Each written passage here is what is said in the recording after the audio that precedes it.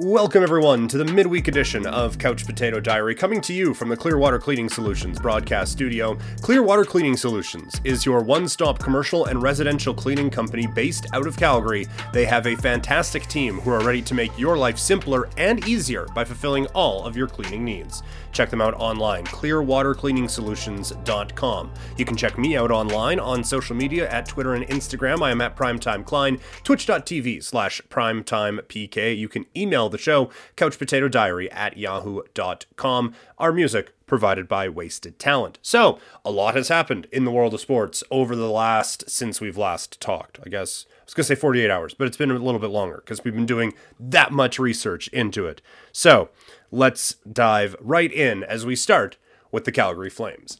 First of all, if you want live, immediate reaction following every Flames game, I am on SDPN. It is Game Over Calgary. Myself, Audie James. We break down every Flames game as soon as it is over on the YouTube page.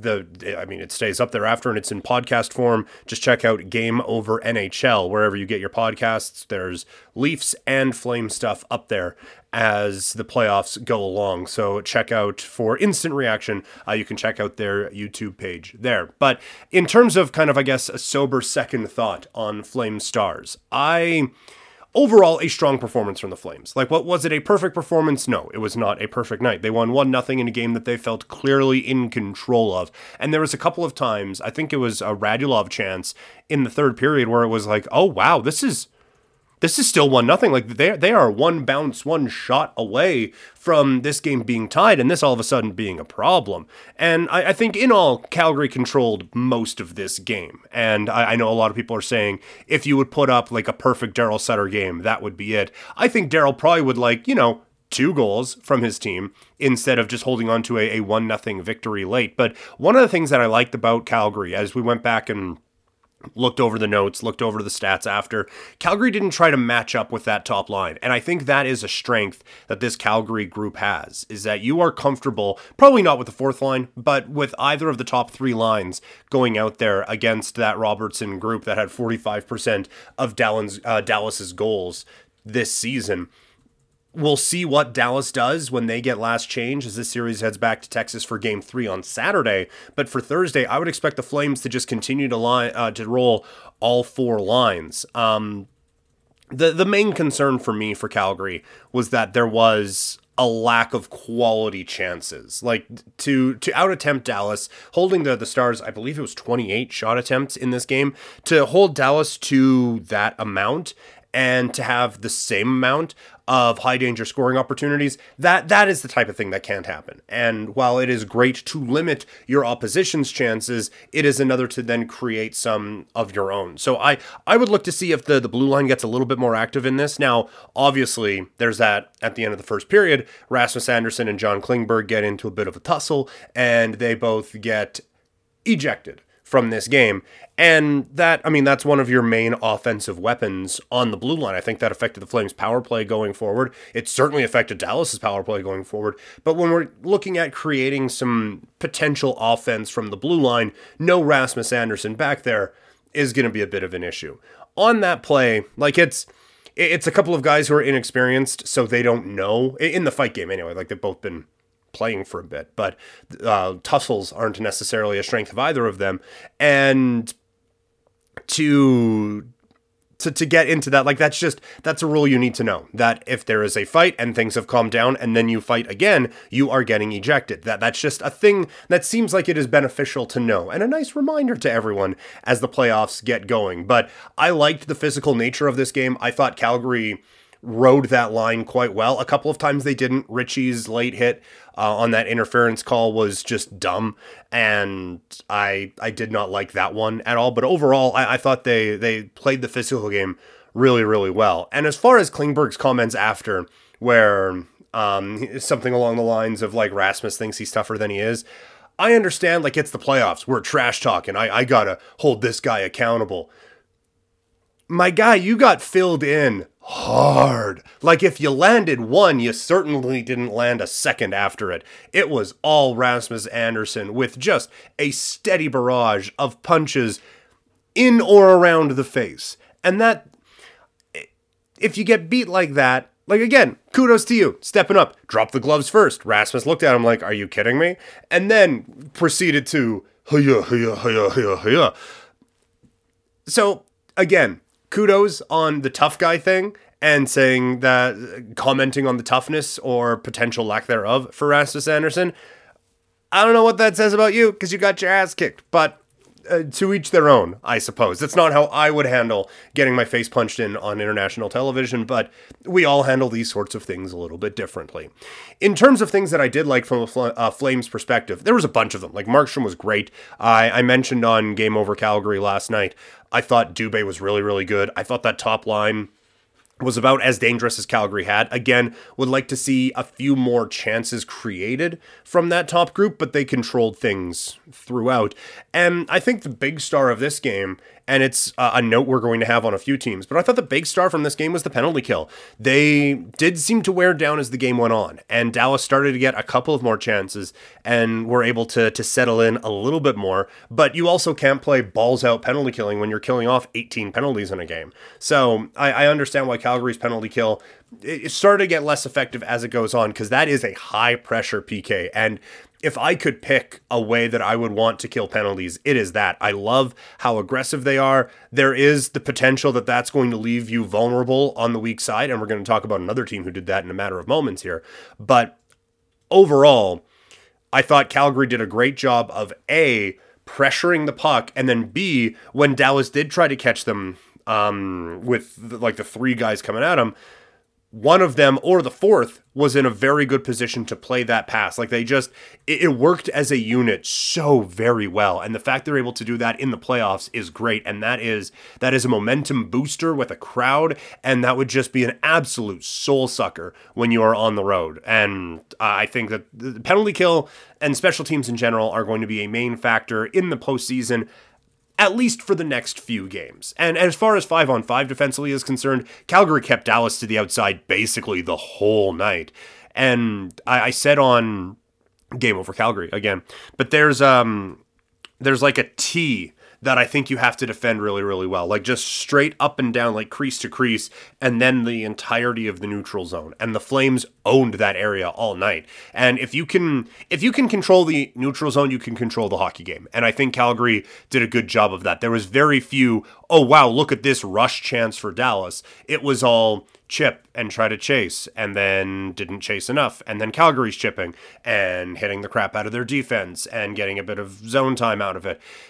It seemed to follow that kind of a feel all night. Now, again, the next step is create some freaking chances off of it, and I cannot stress how much Calgary needs to do that in this game. But this was a well-played game for Calgary, but it was one that was a bit eye-opening to me in that Dallas is going to very much delight in mucking this series up as well, and so maybe it's not going to be as convincing a series win for Calgary as I initially thought. Now we're just going to run through the other series in the Stanley Cup playoffs. We will start out east, Boston against Carolina. Obviously, Carolina played well in this game. They beat Boston 5-1, but I thought Boston actually looked like the quicker team in this. I thought they had a lot of moments of really good jump, and it was just Carolina capitalized. Like, I thought the third period was a perfect summary of this. Boston gets the Taylor Hall goal, and they are in control. They have pressure. They're zooming around, and then there's a pinch and a 2-on-1, and Teravainen scores. Boston plays well. Carolina capitalizes. I thought that was I thought that was the story of this game, and I think if Boston plays that way 7 times in this series, I think they might win. You could definitely use a timely save or two in there for Boston. We were worried about the Carolina goaltending. Ranta looked fine. But Boston needed a big save at a couple of times, and they didn't get that 2-on-1. It's a perfect shot from Teravainen, but you just can't let that whole sequence just can't happen. That's a tough one for Boston. I think they bounce back here against Carolina later on tonight. Toronto taking on Tampa Bay. Apparently Nylander had food poisoning going into this game. Dude should eat bad sushi before every game. I loved his start. I thought he was flying around, and I thought he was playing really well. Once again, special teams, and specifically the penalty kill in this game, was a major factor because Toronto takes a couple early penalties against what is still a dangerous Tampa Bay power play, And not only did Toronto survive, they thrived. They get a shorthanded goal in the second period. They get a 2-on-1 opportunity where Giordano just puts the puck wide. But there was, I think it was the second power play that Tampa Bay had. Toronto had by far and away the better opportunities on that power play. And I thought that kind of shifted the momentum of this game. So now, I don't know if I would give Tampa Bay all of those opportunities in game 2, but you look at who the best players for the Leafs were. I thought the best player for Toronto was Mitch Marner, and I thought he built a lot of that off of strong work on the penalty kill. I also think because of how this game was officiated and how out of rhythm this whole game felt, and I think this was a big key in Calgary-Dallas as well, it never really felt like Tampa Bay was able to get into that rhythm, and it does seem like as my cat comes in and just starts mucking stuff up. We're going to leave all this in, though. But much like she came crashing in, the officials came crashing into a lot of teams' game plans in this first couple of days of the Stanley Cup playoffs, and it was tough for Tampa Bay to get into that rhythm. And then the Toronto penalty kill really didn't let them get into that rhythm, and Tampa Bay just never got out of first gear. We will see how they are able to adjust in this one. Washington against Florida, I would love to have a deep intellectual, well, this is why Washington won this game. I don't know. I think both teams played pretty well, and Washington just scored more. That's basically it. I thought the difference between the two teams was really highlighted in goal, though, as Bobrovsky was all over the place. I thought he made some great saves, but also I think he was bailed out, as there was a couple times he was well out of position, and either a defender made the play, or a post was hit, or a shot was missed. I thought Bobrovsky was a little too frantic. When you look at Vanacek at the other side of the net, or the other side of the ice, I thought he was calm, I thought he was composed, and I thought that was kind of what it felt like for both teams, where Washington was just like, okay, Florida's winning. We've seen this before. We can come back into this one.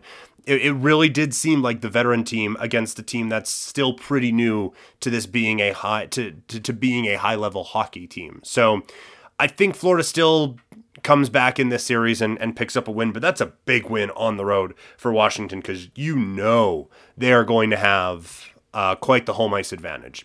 The game of the first 2 days of the Stanley Cup playoffs, Pittsburgh taking on the Rangers, goes to triple overtime. I don't think it should have. And I get you can't blame the officials. Like, for sure, if you have 6 periods, just score a goal and win the game. But that should not have been goalie interference. I thought that was a bogus call at the latter stages, I guess, of the third period. The defender clearly pushed, I believe it was Kakko, into the goalie. And like that's just, it's not goalie interference. It's just not. And it ends up costing the New York Rangers dearly in this game. But credit Pittsburgh, because this was an excellent bounce back. They were handed their lunch in the first period by the Rangers. It was all New York in that first period. And then again, we talk about the savvy veteran presence, but Crosby and Gensel were excellent in this game. And they were the ones like single-handedly bringing Pittsburgh back into this one because it looked like it was going to be over. But the veteran presence of Pittsburgh clawing their way back into the series. And now we'll see the response for the Rangers because that is a backbreaker. You have a 2-0 edge. Madison Square Garden is rocking. Things are going well. You have the best goalie this season in net. And then they tie it. But then it looks like you've scored, but the referees call it back. And then you're playing pretty well in overtime, and Pittsburgh scores, and after you've played almost 2 full games, you are down 1-0 in this series. That is a real mental load for the Rangers to have to take on. Moving out west, Minnesota taking on St. Louis. Of all the teams, I mean, obviously Nashville had the worst game, but I was most disappointed in Minnesota. I thought they looked a little overwhelmed by the moment and a little frantic in this game. And one of the things I start looking for, or one of the things I start worrying about, I guess, is when teams start puck watching. That starts to concern me greatly. And I thought Minnesota did that a couple of times because it's an easy default, right? Like, it's an easy, okay, find your center. Okay, well, everything is scrambling. Everything's going wild and crazy around me.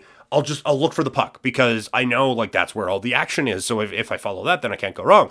And then you have 2 defenders rushing out to Justin Falk, and that leaves Ryan O'Reilly wide open at the side of the goal. He's able to capitalize, and St. Louis is well on their way. Perron obviously with a good game on the power play for the Blues, but I thought there was a couple of times where Minnesota was just like, okay, let's just focus on the puck because that's going to be an easy thing to do, and you lost track of the other responsibilities you had defensively, you lost track of the system that you were looking to play, and all of a sudden it cost Minnesota. So that I am going to need to see, quite frankly, a bit more of a grown-up approach to Minnesota's game in this next one. I like that Marc-Andre Fleury is coming back in net for Minnesota. I don't think 4-0 really shows the quality of play that he had, but we're one more bad game away from there being a real controversy in Minnesota and a lot of questions being asked about a team that has kind of, I don't want to say gone all in on this year, but kind of needs to make a bit of a run soon because there's a cap crunch coming in Minnesota. That this cannot be an easy first round exit. They need a real bounce back. The Kings taking on the Edmonton Oilers, and the main storyline coming out of this game was, what the hell you doing, Mike Smith? The sneaky truth of this game, I don't think Mike Smith played that bad. Like, yes, that gaff at the end of the game is simply inexcusable and cannot happen. That is totally his fault. But it is totally not his fault that they were in that position in a 3-3 game in the third period. I thought that he actually had a couple of key saves. I thought there was a lot of breakdowns in front of him that he was able to bail his team out of. It's just he put them into one at the worst possible time. And you just, again, you cannot have that. It is great that you are aggressive and you are playing the puck, but there needs to be some kind of a filter where, hey, there's 3 minutes left in this hockey game. Maybe I shouldn't fire this into the slot when I'm not there. Like, it's just dumb. And just don't. But for the Oilers, it was a lot of things sneaking back to bite them in this game. Connor McDavid, pretty clearly, was excellent. But aside from that, it's him, and it's Duncan Keith, and it's Evan Bouchard. Those are your players who are above 50% possession in this game. Yamamoto and Barrie were right at it, but everyone else, negative possession on the ledger for Edmonton. And we know the Kings can be possession darlings, and that's how they have worked into this spot. If 2/3 of the Oilers are in the negatives when it comes to possession, this team is going to lose. And again, you're going to have a lot of uncomfortable questions being asked. I think Edmonton gets a win here in Game 2 and is able to bounce back. But for the Kings to be able to win the exact type of a game that the Oilers would want to play, a wild shootout, that is phenomenal news for Los Angeles. And also one last one, Jonathan Quick turning back the clock. He was outstanding in this game. And there was a couple of times where, again, it looked like Edmonton might have the opportunity to take over, and Quick makes a couple of key saves that keeps his young team in it. Last one, Colorado against Nashville. It was a sound and thorough ass-kicking. There is no breakdown for this. Colorado is just far and away a better team than Nashville, and I don't think you need to make any preparations for a Game 5 between these two teams. Overall stories from the playoffs, the refereeing is obviously one that is going to stand out. And I remember this from last year, and I remembered it too late. I feel like we all need to make a mental note for next year that I don't know how you can make money off of number of penalties called in a game. I think we're going to see more power play opportunities in the first few games of these series, so maybe the over is the way to go on some of them, but the players have another level of intensity, and there is just a different feel to the playoffs. And the referees are still calling regular season stuff. Like I said on Game Over Calgary last night, Zadorov, that holding call is just never getting called a month from now in the postseason, right? Like, I do think the referees, it'll be more the referees will catch up to the players, and the players will catch up to the way that these games are being officiated. There's just too much emotion in them, and I think there is going to be a bit of a talk with the referees, but they were the story coming out of the first couple of days with just how many penalties were being called. So again, let's all make a note of this next time. At the start of the Stanley Cup playoffs next year, let's take a couple overs because I feel like we're going to have a number of power play opportunities. As far as the underdogs who won in Game 1, I was wondering which one had the best chance to win their series. So underdog, I'm not basing this off of gambling odds necessarily, although I probably should have. Just basing it off of which road teams won in Game 1. So we got the Blues, the Kings, the Penguins, and the Capitals. I think the Blues were the most impressive to me because of how bad they made Minnesota look. The Kings, like we said before, they were able to play the Oilers style and win. Washington hung right with Florida and was just able to outlast them. But I think the one that has the best chance of going on to win their series is Pittsburgh. And I know I did not give Pittsburgh much of a chance in our playoff preview. I had Rangers in 5, which, I mean, mathematically could still happen. Rangers, and logistically could still happen. Rangers could come out, great performance, Shesterkin makes 35 saves in a 3-0 shutout, and the Rangers are on their way and back on track. But I was so impressed with how Sidney Crosby was just like, no, we're not losing this game. And Gensel was right there with him. And then you get, obviously, like, Kapanen helping out and Malkin helping out and Letang. Like, you have the veterans stepping up. We'll see what they do in goal now after they had to go a bit down the depth chart for Louis Domingue in overtime and still win, which is another backbreaking part of this for the Rangers. But for the teams that were on the road that picked up wins in Game 1, I think Pittsburgh has the best chance to take advantage of it going forward.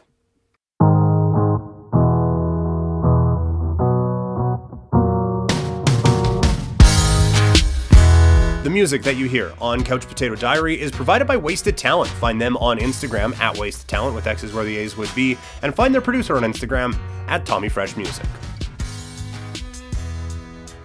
Obviously very hockey heavy as the Stanley Cup playoffs are underway. And I'll be honest, the second round of the NBA playoffs underwhelming me a little bit. Philadelphia against Miami is just depressing to watch with no Embiid, no Lowry, and Jimmy Butler not necessarily at 100%. Like, as much fun, as much as I just enjoy basketball, as much fun as some of these players are, it doesn't really get the blood flowing where it's Maxey against Tyler Hero, although Hero was tremendous in that game for Miami, and we should all aspire to have the confidence that young man has on a basketball court, because holy crap. But just a couple of notes from Philly against Miami. It's clear that the Philadelphia defense is real struggle bus without Embiid. There was a lot of paint touches for Miami. There was a lot of attacking and creating off of that, where I don't think you necessarily have as much of that with Embiid. Or at least it's a bit more challenging for Miami to do that with Embiid. And then because there is no Joel Embiid, you have to help out in the paint a little bit more, and that creates more open looks for guys like Tucker, guys like Hero, although you should never be cheating off of that guy. It happens sometimes. And so I think with no Embiid there, it really starts to spiral for Philadelphia defensively. The Heat missed Lowry too. The guy is an NBA champion. He is an all-star. And there were way too many turnovers for Miami that I thought let Philadelphia stick around in this game, especially late there in the first half. This could have been like a 30-point win for Miami. They really outplayed Philadelphia by that stretch, but the sloppy play from Miami kept this one a little bit close, and I think with Lowry out there, that gets tightened up a little bit. But I thought Hero was the story in Game 1. I thought PJ Tucker, he would be so, and I mean, the Raptors have played against him before. He'd be so infuriating to play against from a playoff series perspective, because you're helping off of him all the time. And we've seen a couple of times now, whether it's against Atlanta or here against Philadelphia, he's out there making shots and making plays, and God, that would be infuriating, where you think you have a pretty good defensive possession, and then Tucker hits a 3 on you. And it's like, really, this is what we're doing, hey?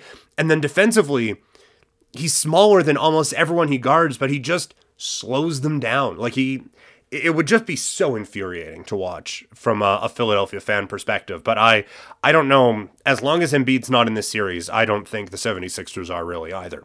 Boston with a great response against Milwaukee in Game 2. They got punched in the mouth in Game 1, and that's what they had done to other teams in the last half of this season.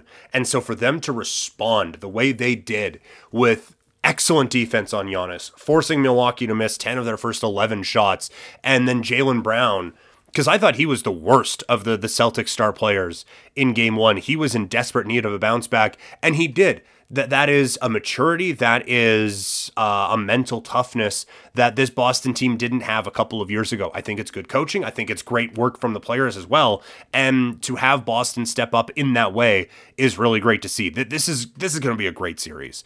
It's just the first 2 games haven't really been close either way. But I think now it's going to settle in. One thing for Milwaukee, with no Middleton, Pat Connaughton can't be your third best player. Like, that is concerning to me from a Milwaukee standpoint. And Connaughton had a great game. I love his energy off the ball. I love the movement that he is able to play with.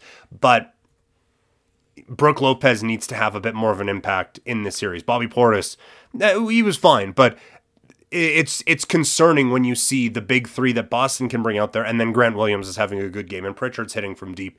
And then you look on the Milwaukee side, and there just isn't that without Middleton there. That does really feel... I thought you really felt the absence of Middleton in that game, because Giannis started to take over in late third, early fourth to try to make a game of this. I thought Holiday's defense was great all game, and he tried to drag this team in the early going when Giannis was trying to find his footing, as Boston threw a few different things defensively at him. But Milwaukee really, really missed Middleton in that game, and I think they're really going to miss him in this series as well. Another great response came from Memphis, as that could have been... That was a very easy game one loss to have your heart broken in. You have the ball at the rim to beat Golden State at home, and it misses. And you from a Memphis perspective, it's like, man, we got to beat these guys 5 times now, because we feel like we beat them in this one, and now we have to beat them the actual 4 games that it takes to win this series, and we just dropped one at home.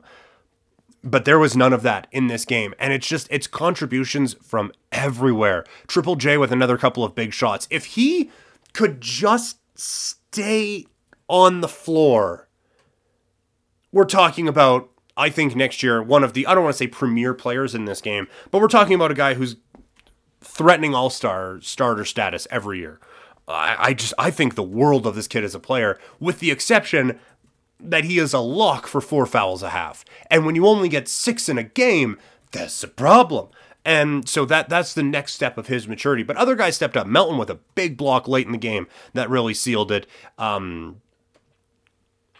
Like Clark obviously can come up with a couple of big plays as well in this one. Dillon, it's unfortunate the injury on Peyton, and that was such an interesting plot. But other than injuring a guy, I thought he stepped up as well. But the big one in this game is John Morant, 47 points. The thought that he has added a 3-point shot to his game now is so scary, and he is so confident in it now. It's not all the time. You're not going to see him chuck up 12 of those a game, but it is enough that when you see guys backing off of him because he is so explosive, by the way, that ain't helping you. It just means you've been beat by less by the time he gets to the rim, because he explodes to the rim like no one else. But if you want to back off of him, he will take that 3-pointer or a long 2 and just shove it right in your face. I don't know how you defend this guy, and Golden State's going to have to figure it out now. And without Peyton, that is a huge loss for Golden State. I love that Kerr made that adjustment to put Peyton out there as one of the better defensive players in the league. It's just so unfortunate he goes down with the injury, and now we will see how Golden State responds and if they just try to outscore some of their issues. Lastly, Phoenix against Dallas. This game ends up being a little bit close with a Dallas push at the end. I don't think the series is that close. I have real concerns about Dallas, and they were one of the best defensive teams in the league this year. I thought they did a great job defensively on Utah, although Utah kind of made it easy on them. But there is no answer for Ayton, and very few teams have an answer for Ayton, but there is just nothing. He's able to get anything he wants in the post, and because he has kind of grown his mid-range game a little bit more, he's a tough guy to defend anyway. But I mean, Powell didn't have a hope. Kleba didn't have a snowball's chance in hell of defending him in that game. And so for the Suns now, that becomes, I think, a focal point of the offense. And then Booker's hitting crazy shots. Chris Paul, the work he was able to do in getting mismatches off of switches and then taking advantage of it, it was perfect. And then Dallas, like, Luka is going to get his, but even that, he wasn't as dominant, I guess. And then the 3-ball wasn't falling as much for them, and they're just not going to win that way. I don't know if this is a long series anymore. Like, clearly, the Golden State-Memphis series is the most intriguing of this round, but I think Phoenix is going to really solidify how damn good they are, as I think this is a good Dallas team, but I don't think they have a hope here against the Suns. Couple quick ones here before we close out the show. Couple tough losses for the Blue Jays. Manoah pitched great, and then the bullpen just kind of fell apart, and that's starting to happen a bit too much for this Blue Jays team now. There needs to be a bit of a bridge to the late innings, but I think part of it is this team needs a couple just relaxing, we're kicking the shit out of you games, because the offense, aside from a couple of bats, like Vladdy has been good to start the year. Aside from that game in New York, though, he hasn't been like, oh my God, this is the best player in the world. which is a high bar to set for someone, but it's also a bar that he should be able to reach at times. Springer's been really, really good, but everyone else has been very inconsistent. This Blue Jays lineup, I think, needs to give this bullpen a bit of a break. I think one of the issues Toronto's bullpen's having is they're just overworked because this team's only scoring 3 runs a ball game. The starters are pitching great, but it's 3-2 going into the ninth, it seems like, every night, or the Blue Jays are losing by a bunch. So I think Toronto gets it figured out, and still, they are currently in a playoff spot. This is their first series loss of the season. It sucks that it's coming against the Yankees. There's a bunch of excuses that you could make that Toronto was wearing down with 30 games in 31 days and all of those things. The fact is, this offense needs to be better if this team's going to get to where they want to get to. And last night was the CFL draft, and a really cool story here in Calgary as Jalen Philpott, the Philpott brothers, 2 good receivers for the Calgary Dinos. They both get drafted last night. Jalen from the Calgary Dinos, not going to have to go far as he comes to the Stampeders. It's just an awesome story. I love it so much. It makes me so happy. And this is now something that I think the Stampeders need to take full advantage of. You have, again, kid played college football here and is now playing for the Stampeders. He should be, every radio station should be getting a message from the Stamps about this. They've already started to hype up, hey, it's the Philpott Bowl when these two brothers face each other. This needs to be a real push for the Stampeders, because for all the talk about do we actually need the ratios for Canadian-born players playing and all of those types of things? And I do get both sides of that argument. I know that's not a popular thing to say sports talk-wise, but I do understand, like, on the one side, just get the best players in this league and see what happens. But also, there is something to be said about, well, there's this connection to some of the local players. This is the exact thing you are looking for when you A, have a Canadian-specific draft, B, have a Canadian-specific rule for the for the number of Canadian players that can play or that have to be playing at one time, and C, the dude's good. Like, this hits everything that you are supposed to hit. I don't think he's going to go on to be the greatest receiver in the history of the Calgary Stampeders or the Canadian Football League or whatever, but you have something cool here, and it's something that people can latch onto. I think that this is a real opportunity for the Stampeders, and I think they really need to build on it now. We're going to close the show today with today's ticket. We have a 3-game ticket and then a couple of other ones that you're not allowed to put in the parlays. So we will start with the main portion of the ticket. You probably picked up on it. I like the Phoenix Suns against the Dallas Mavericks. They are 6-point favorites. I will gladly give up 6 points and take the Suns against Dallas Mavericks. So I got Phoenix -6. Boston taking on Carolina. You just heard the hockey breakdown a bit ago. I think Boston was more competitive in that game against Carolina than was expecting. This line is rather heavily juiced, but I'm just going to take the comfort with it. I wanted to take Boston money line. I thought better of it. I'll just take Boston +1.5. I will take Wild money line -135. I think they play better in their game tonight against St. Louis. So 3 games, that gets us to +351. A couple of other ones, just kind of secondary ticket plays, I suppose. I don't know. I don't have a clever name for it. Today's ticket isn't even that clever. But either way, it is Kikuchi going for the Blue Jays. I don't have a ton of confidence in him. I think Toronto can still win this game, but I think it's going to have to be late in the game. I have first 5 going to the Yankees at -145. Couple player props tonight. I like Harden under 22.5 points. He's just not scoring at that type of a clip. He had 16 in game 1. I think it'll be around that number again in game 2. And Mike Smith over 28.5 points. We saw in game 1, the Oilers were able to dictate how that game was played. It just didn't get them the result they wanted. I think we see another fast-paced type of a game like that. I think there's going to be a lot of shots on both sides. So I think Mike Smith over 28.5 saves is the way to go in that one. Yes, I understand how terrifying it is to bet on Mike Smith in the postseason. But that is going to do it for the show today. Once again, thank you all so much for downloading and for listening to this point. Thank you to Clearwater Cleaning Solutions, your one-stop commercial and residential cleaning company based out of Calgary. They have a fantastic team who are ready to make your life simpler and easier by fulfilling all of your cleaning needs. Check them out online, clearwatercleaningsolutions.com. As for me, the rest of the week, back on Game Over Calgary after Game 2 tomorrow, and I'll be back here for another podcast coming up on Friday. I will talk to you all later. I'm out.